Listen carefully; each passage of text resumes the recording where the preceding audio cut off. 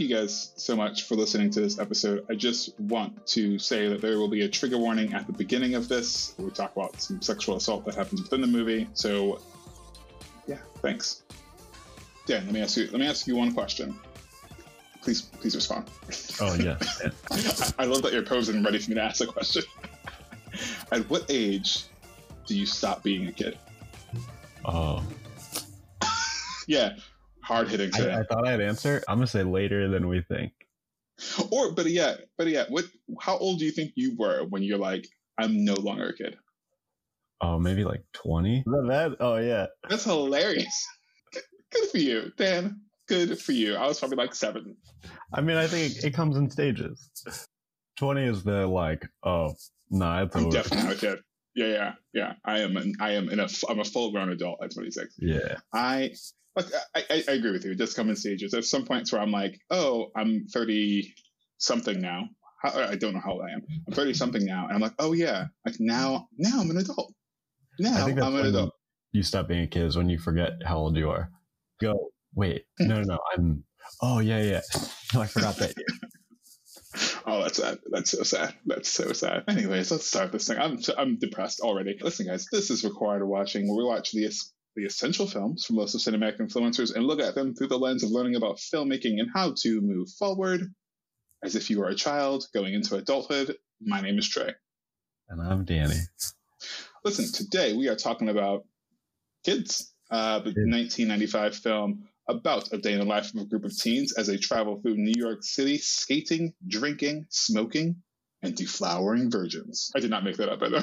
just to be clear, but pretty accurate, I will say. This is rough. Wait, really quickly, this is starring Leo Fitzpatrick, Justin Pierce, Chloe Sevigny, Rosario Dawson, and honestly, that's all you need to know about. It's got a bunch of kids in it. This is written by Harmony Korine and directed by Larry Clark. Harmony Korine, before we get into this film, he wrote, I always think it's a girl, it's not. He wrote Beach Bum, which I believe is a Robert Pattinson movie. Yeah. Oh, it's got mad people in it. It's Matthew McConaughey, Snoop Dogg, Isla Fisher. This is not the movie I thought it was. Martin Lawrence. Martin Lawrence is in Beach Bum? Hold on, what's happening? I feel like I've seen this movie, but I don't remember. I remember Matthew McConaughey, and that's it, and Snoop Dogg. I thought this was the Robert Pattinson movie. All right, I'm completely wrong. I have not seen Beach Bum, but he wrote Spring Breakers, which is a lot to do about kids, naughty kids, and I think that's the gist of like heavy hitters that he's written. But he seriously has a knack for writing children doing naughty things, right? Have you seen this before? I know I picked it, but have you seen it? I haven't seen it. I haven't seen it in a while. So here's the thing. I picked it because I haven't seen it, but the two things I knew about this movie was it's about skating. Like I just thought that it was kind of like one of those skate movies in a weird way. Like it just didn't feel, anything I heard about it kind of had to do with skating and like skate culture. So that's kind of like what I know about it. And the second thing was that it was Rosario Dawson's first movie, and I guess the third thing is it was like a huge deal because it had a lot of controversy because they were children just talking about whatever. I didn't know what it was about. I didn't know the storyline. I didn't know anything. So as you know, Dan, it's like 5 minutes into this movie, I'm texting you like, I don't know if I just made a mistake by picking this movie. What was it? Did you remember the movie at all? Like did it stick in your mind or not? Yeah, the first time I saw it, I think I was in high school maybe. And it was like presented to me as, oh, this movie right here. Ooh, oh man, like this is a raw, like edgy movie. There's sex and all this stuff. And I remember watching it and going, oh, yep, this is exactly what it was sold as. I remember thinking like, holy shit, my childhood is so much different. How accurate to your childhood is this, Trey? This was nowhere near my childhood, obviously, but there are certain elements of it that I was like, yeah, either I did this or I know other people who've done this. And like those things, some of those conversations, I'm like, oh, I remember those conversations. Oh yeah, those conversations were being had. For me, it wasn't like, it definitely wasn't boy girl, like boys talking about this and girls talking about this. Like I always ascribe this to like just being a theater kid and like just being like really open, like this group of people who were just open with each other. So it was just we just always talked about like sex and bodies and whatever else. So for me, I was like, yeah, this couldn't be any more accurate to like my middle school, high school life, and I'm okay with that. The thing, yeah, it's like everything outside the dialogue. Exactly. I mean, this bit of time where they're talking about sex, because let's face it, it's the start of the movie where Telly and Casper, maybe mixing up, but Telly's having sex with this girl, and then like Telly and Casper have like this talk as they go to the house with the rest of the boys, the skate boys, and then we're introduced to the girls, and like what feels like solid 30 minutes of time is essentially talks about sex, how they like having sex, what their partners will or won't do. And I mean, at that age, there's nothing else. But see, it felt so. Yeah, no, you're right. I mean, listen, you're right. You're right. Summer. It's supposed to be summer, I think. It's summer, yeah. So there's really nothing else. Exactly. There's actually nothing else. Nothing else other than talking about sex. Which, you know what, is fair. I definitely didn't have. I had some people around me who were like, not sex fiends, because there was a lot of talk in my circles and actual having of sex. But it seemed like everyone across the board in this movie was just like fucking like rabbits, and I was like, okay, children, do your thing. I don't know if I'm disclosing how cool I was, but that was not the case. Oh, that was not the case for me either. I was definitely not on them streets doing what they were doing. So I texted you. Let me try to actually find it really quickly. So I texted you, and I was like, did he just say he wants to have sex with like babies? Like it was a very strange line, and I didn't write it down. It was like the strange line of him. He said it multiple times in the movie. He's like, I want to have sex with virgins. No, I have it right here. I want to fuck those baby girls. Nothing could be more weird than what I assume is like, he had to be like 15, 16, right? Yeah.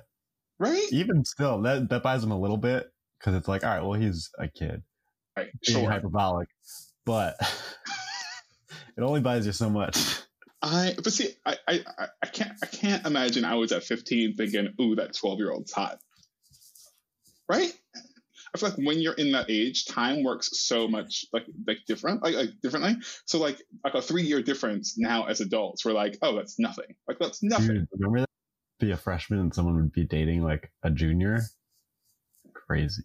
Exactly. I had it the other way around, where like seniors were dating. Yeah, seniors were dating freshmen. I was like, wait, what? Like what? How is that allowed? Cool for the freshmen. I mean, we were talking about crazy topics. I was in court. I forget for what. I was in court with my dad, maybe to like I don't know, to pay for some. I don't know what was happening, but it was like small. It was a small claims court. It was actual court. But before us, essentially, you get called. Like you wait around all day. You're told you have to be there on this day at this time, and then you essentially wait for you. So I was with my dad, and I was really young. And I remember the guy before us gets called, and it's called from out of the stands, meaning he came there from his home into the courtroom, and he was being charged with statutory rape. And the difference had to be a year. He was like 18, but the girl was like, must like 16, 17, something like this. And the people were there, wasn't the girl, it was the parents. So the parents were the ones pressing charges. And I remember them putting the handcuffs around this kid. And I don't remember what the sentence was and all this stuff, but like to know that you came in as a free man and now you're leaving with statutory rape for someone who is like essentially your peer is mind boggling to me. And like, fair enough. I'm not saying it's okay, but I mean like, again, talking about timelines on like people that you end up liking and all this stuff, and only with those who are at least at most 2 years younger than you. Only when you're 20. Stop having sex after 20. So this movie was so strange to me, and just like we're like, this is our protagonist, and all we're learning about him mainly is that sex is all he wants, and that he only wants to have sex with virgins. And he's the worst. He's the worst. Because how far in do we find out that she's got HIV? Sure, we must find out about 30 to 45 minutes in, right? Yeah, so there's like a big chunk of the movie where he's still going around doing his thing, and you're like, this motherfucker. It's gross. It's gross. It's gross, especially because he has like HIV. But it's even grosser the fact that he's like, I want to have sex with virgins because they are clean, right? It's like they're clean. They haven't been with anybody. I just want to like whatever he says. And he's got like a script down. Yeah. So the number of people.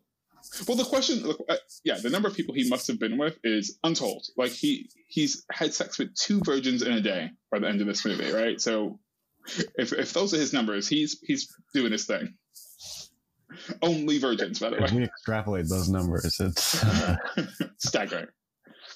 But then the question is like, well, how did he get this? Because part of me is like, he didn't get this from sex. He got it from drugs. You know what I mean? Because like they were doing whippets in the apartment and all this, and I'm like, I wouldn't be surprised if he tried like crack or I don't know heroin or some shit and got it from there. Not that it doesn't actually. Yeah, this movie is such a. I mean, I wasn't there, so I don't know if it's how accurate it is, but it seems like such a time capsule to 90s New York. Yeah, in every facet of these kids is like, damn, that's a sign of the times. I really truly don't fault this movie for being as raw, because I think we talk about AIDS and HIV, and like the movie doesn't distinguish what the difference is, which I think is a bit of a failure as far as educating to the audience like what the difference between AIDS and HIV is. But I think, like you said, as a sign of the times, like New York was hit really hard with its whole AIDS thing, right? And then to have to see it from a perspective of kids who are like naturally, at least, especially when I was growing up, being labeled as like sex hungry teens, like it's so interesting to know what that's like, especially for heterosexual like teenagers. You know what I mean? Mm-hmm. For this, because this was like, this is a gay disease. Like you know, if you're gay, this is what happens. What other big HIV/AIDS movies are there? Philadelphia, which we talked about. There honestly weren't many. And when did Philadelphia took a while to come out. Yeah, the one where the kid gets a blood transfusion. TV movies. I remember watching it, being like, "Oh, okay." It's a 90s movie where a kid gets a blood transfusion and gets AIDS because of the blood transfusion. Oh, it's a bummer. It's a bummer of a movie. Yeah, that sounds really sad, actually. So Philadelphia came out in 93. So only 2 years later, we're getting this movie. And Philadelphia was like the big movie that broke through like some of the barriers. You know what I was thinking about was, I wonder like, would this movie have made a difference for you if they showed a bit of the consequence? Because I felt a bit unsettled by the ending of like, it seems like as soon as Jenny, I think Jenny's her name, as soon as we figure out she has HIV and she only slept with Telly, we don't get like, it's her like trying to find him. The entire movie is her trying to find him, and as the audience member, you know that he's just trying to have sex. So these two trajectories are happening, and at the end of the movie, he's already having sex with this girl, and she does not stop him or tell him or anything. And that's fine. Like, that's fine. Like, I'm very aware that she was going through her own thing. But then it just ends, and like it feels like, I don't know. I would have loved to see some like repercussion and like. I mean, I think you're forgetting a big scene on the couch at the end. Oh, I'm not forgetting it. It's like clearly tragic and disgusting what's happening, but it's like, oh, this is just going to keep spreading. This guy just got it himself. Yeah. Chloe Sevigny's character, Jenny, I think, gets raped on a couch after passing out from doing drugs, and Casper just fucking decides to rape her. Not that there needs to be any reason, but like just out of nowhere. He wakes up from this party and just decides to assault her. Yeah, she wasn't even like at the party when he was like, he's like, oh shit, Jenny's here. Yeah, and it's just fine with doing what he does to her. And isn't like one kid who sees this, like no one does anything in this movie. Like, it's so, again, it feels like so.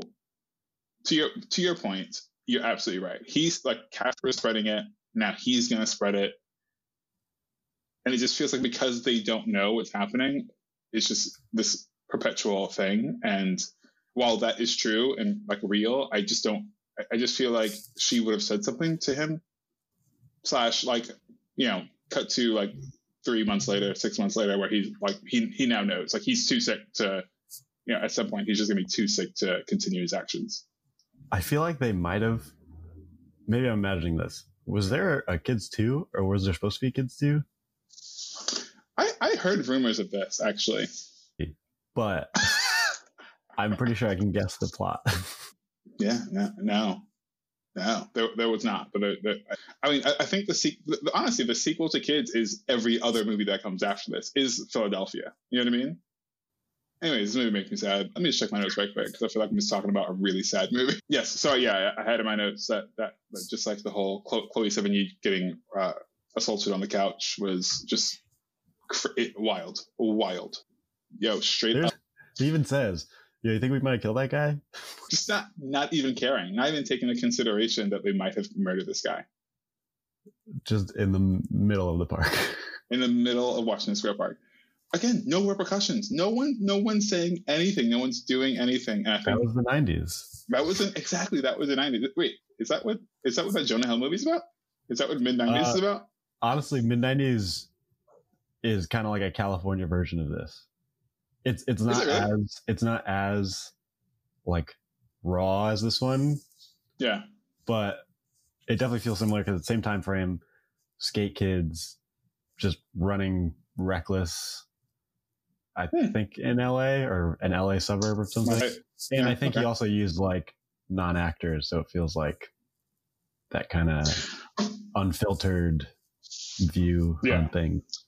I read that Kids was actually really close to the script. Like there wasn't much improvised, despite it all sounding improvised.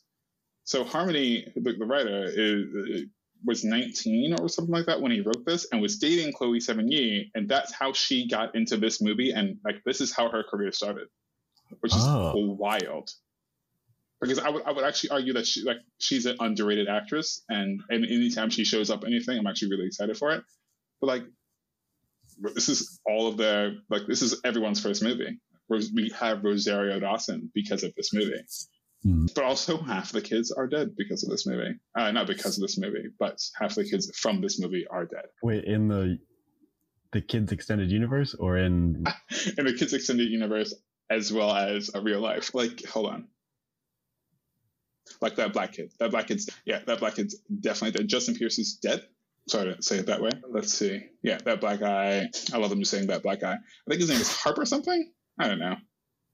I don't know. I don't know his name, but yeah, the black guy. And he said, I believe it was like in just suicide as well, like overdose and suicides and whatever else. So, I mean, I think that's part of the reason this feels so genuine, like a genuine look into what being a kid in New York in the 90s was like, because it's literally just kids in New York in the 90s.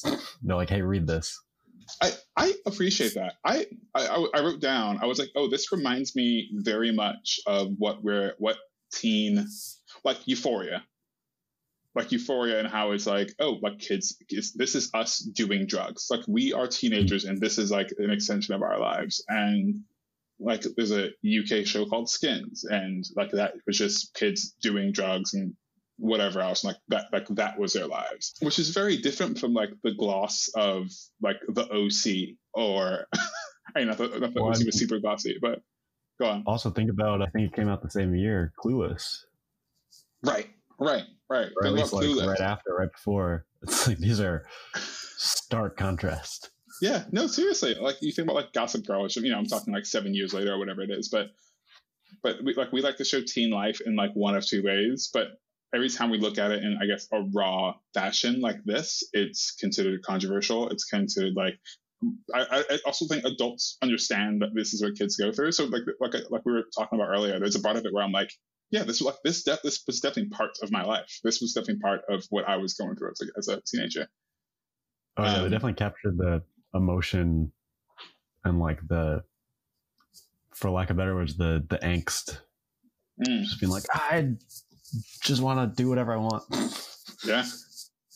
I love that. Speaking of which, I just love that he's stealing from his mom, and the mom's like, I got nothing for you. After he knows he took her money. Oh my God, so frustrating.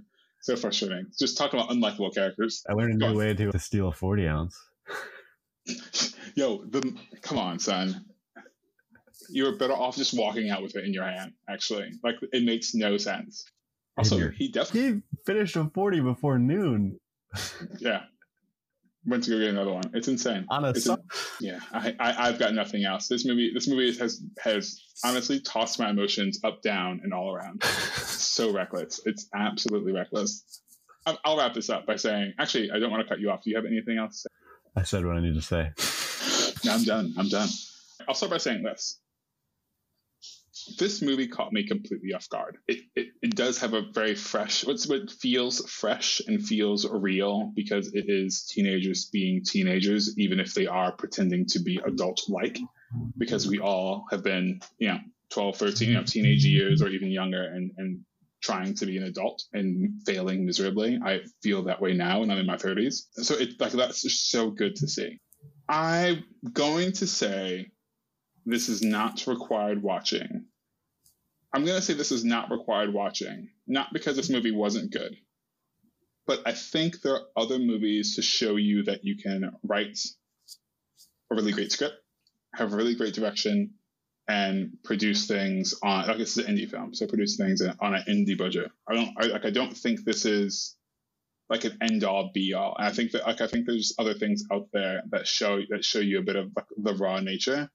That said, I would recommend it because of how raw it is and how explicit it is, and it should be a shock to anyone to see this, because this kind of like explicit conversation between people under 21 is just not something that's seen, despite it being real. Which is why, like I said, shows like Euphoria are like triumphant, because it gets to show like teens, young people at its realest. Yeah. Again, I just don't think so. I'm going to say, yeah, it's required. Whoa! I think from like a filmmaking perspective, I think it's a good example of how to do indie DIY, very low budget thing that really captivates you. Mm-hmm. Like, there wasn't a single moment where I was like, no, I don't really care about these kids. Like, everything they did, I was like, absolutely. No, like, every choice they made that was stupid, I was like, you're fucking up. Like, stop. But I think that alone isn't enough to make this required. But I think the fact that it's also like a time capsule and like the context of when this movie came out, true. makes it required. I hear you. I hear you on all that, and I was debating, I must admit, but just nothing brought it over the edge for me. But looking at it in comparison to like Philadelphia, for example, but like that's a whole different, like, completely different movie. But just talking about the topic, I think you're right, and honestly, I think there aren't many movies, like we talked about Alien and how it broke the careers of many people that we know now.